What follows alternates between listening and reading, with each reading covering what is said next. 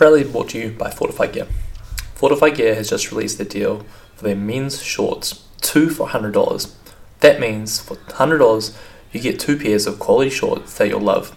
The filling for these shorts are so soft and breathable. They have a dry, fast, 4-way stretch fabric, side splits ensure maximum range, and an 8-inch inseam. What else could you ask for in a pair of shorts? Don't miss out, the deal ends 5th of September. And honestly guys, I use these shorts as much as I can. I only have a couple pairs, so they're in the wash quite consistently, but I do love these shorts. So head on to Fortify Gear, check out for the deal for 2 for $100, and honestly, that's his deal. Alright, into today's show, and I'm talking about me as an athlete versus me as a coach. Alright, so lately I've been split, kind of living 2 lives, one the coaching life and one wanting to be the athlete life. So if you don't know, all last year I spent a lot of my time dedicated to becoming an athlete, trying to get to touring pro and just building myself up for that. Obviously I fell short of that goal just due to, I'm going to be honest, lack of dedication to what I was doing. I set myself up as good as I can, but some days were just harder than others, and I think mentally I just fell through. I didn't set myself up for success and didn't push hard enough to want it. So I've gone from a whole year of training where everything was based around that to now not having a coach due to having a baby on the way. I knew I wouldn't be able to give it my best shot, so I'm kind of letting myself just kind of float around space. But I feel without structure in my life, that is, I'm finding it hard to commit to training for one, which is a huge part of my life, and I love CrossFit. And I love the training methodology, so it's just taking me some time to mentally come around to the fact that I'm not training the way I used to be last year, so I can't expect the same results in qualifiers or competitions and stuff like that. But what I can focus on and what I know I'm really good at is my coaching.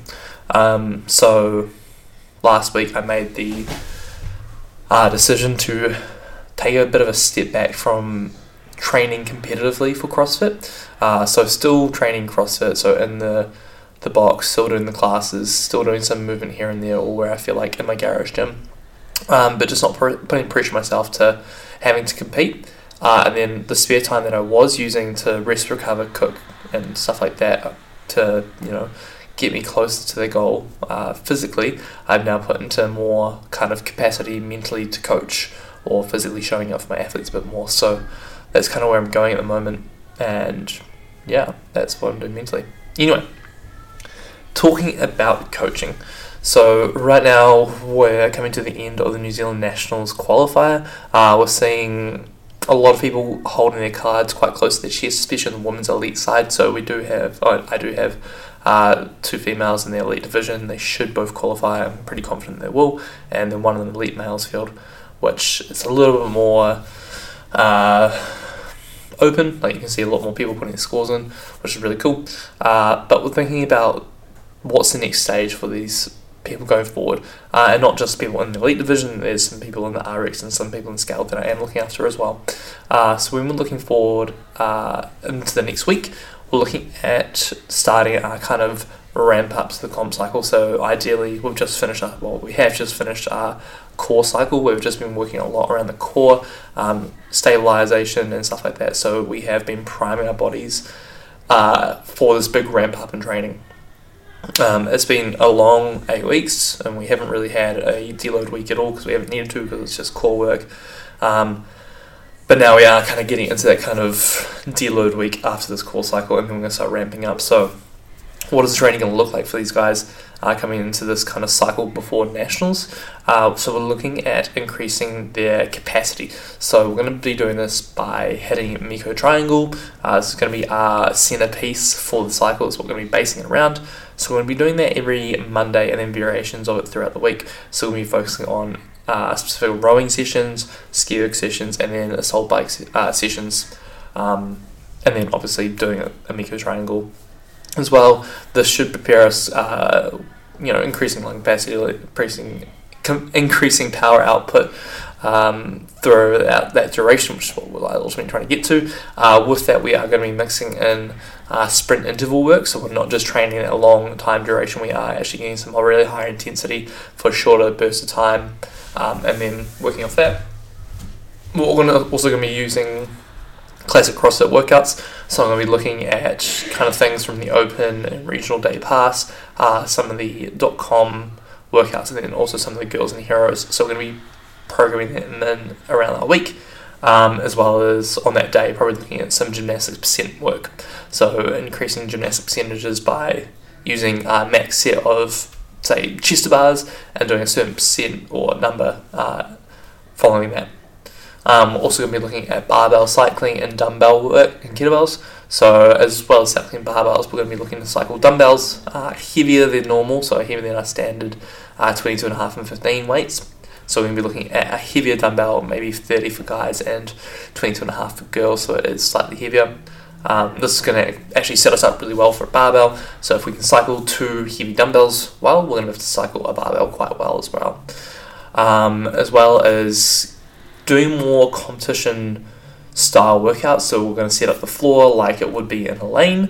We'll not allow athletes to go out of that lane or break away from that. They're going to stay in that lane, and then just make them work up and down the floor, getting that feel for a kind of competition setting. As well as that, we're going to be doing some swimming work. We do know swimming is coming up.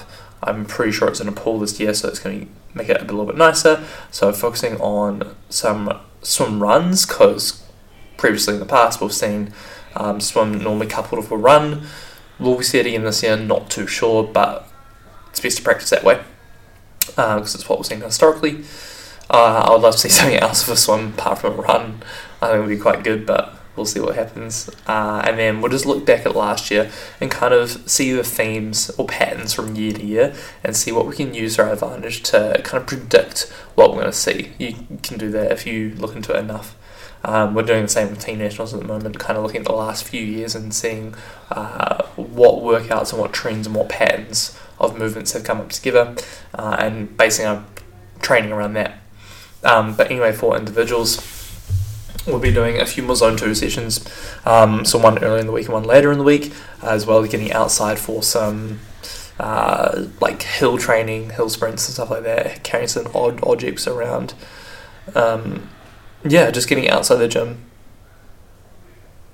Yeah, that's what we're looking at coming forward into our Nationals comp cycle, so it should be pretty fun. If you are interested in getting on board with that competition cycle, or even if you're just wanting to get onto a cycle that is kind of there to increase your overall work capacity, whether it be for competition or not, let me know, we can sort something out.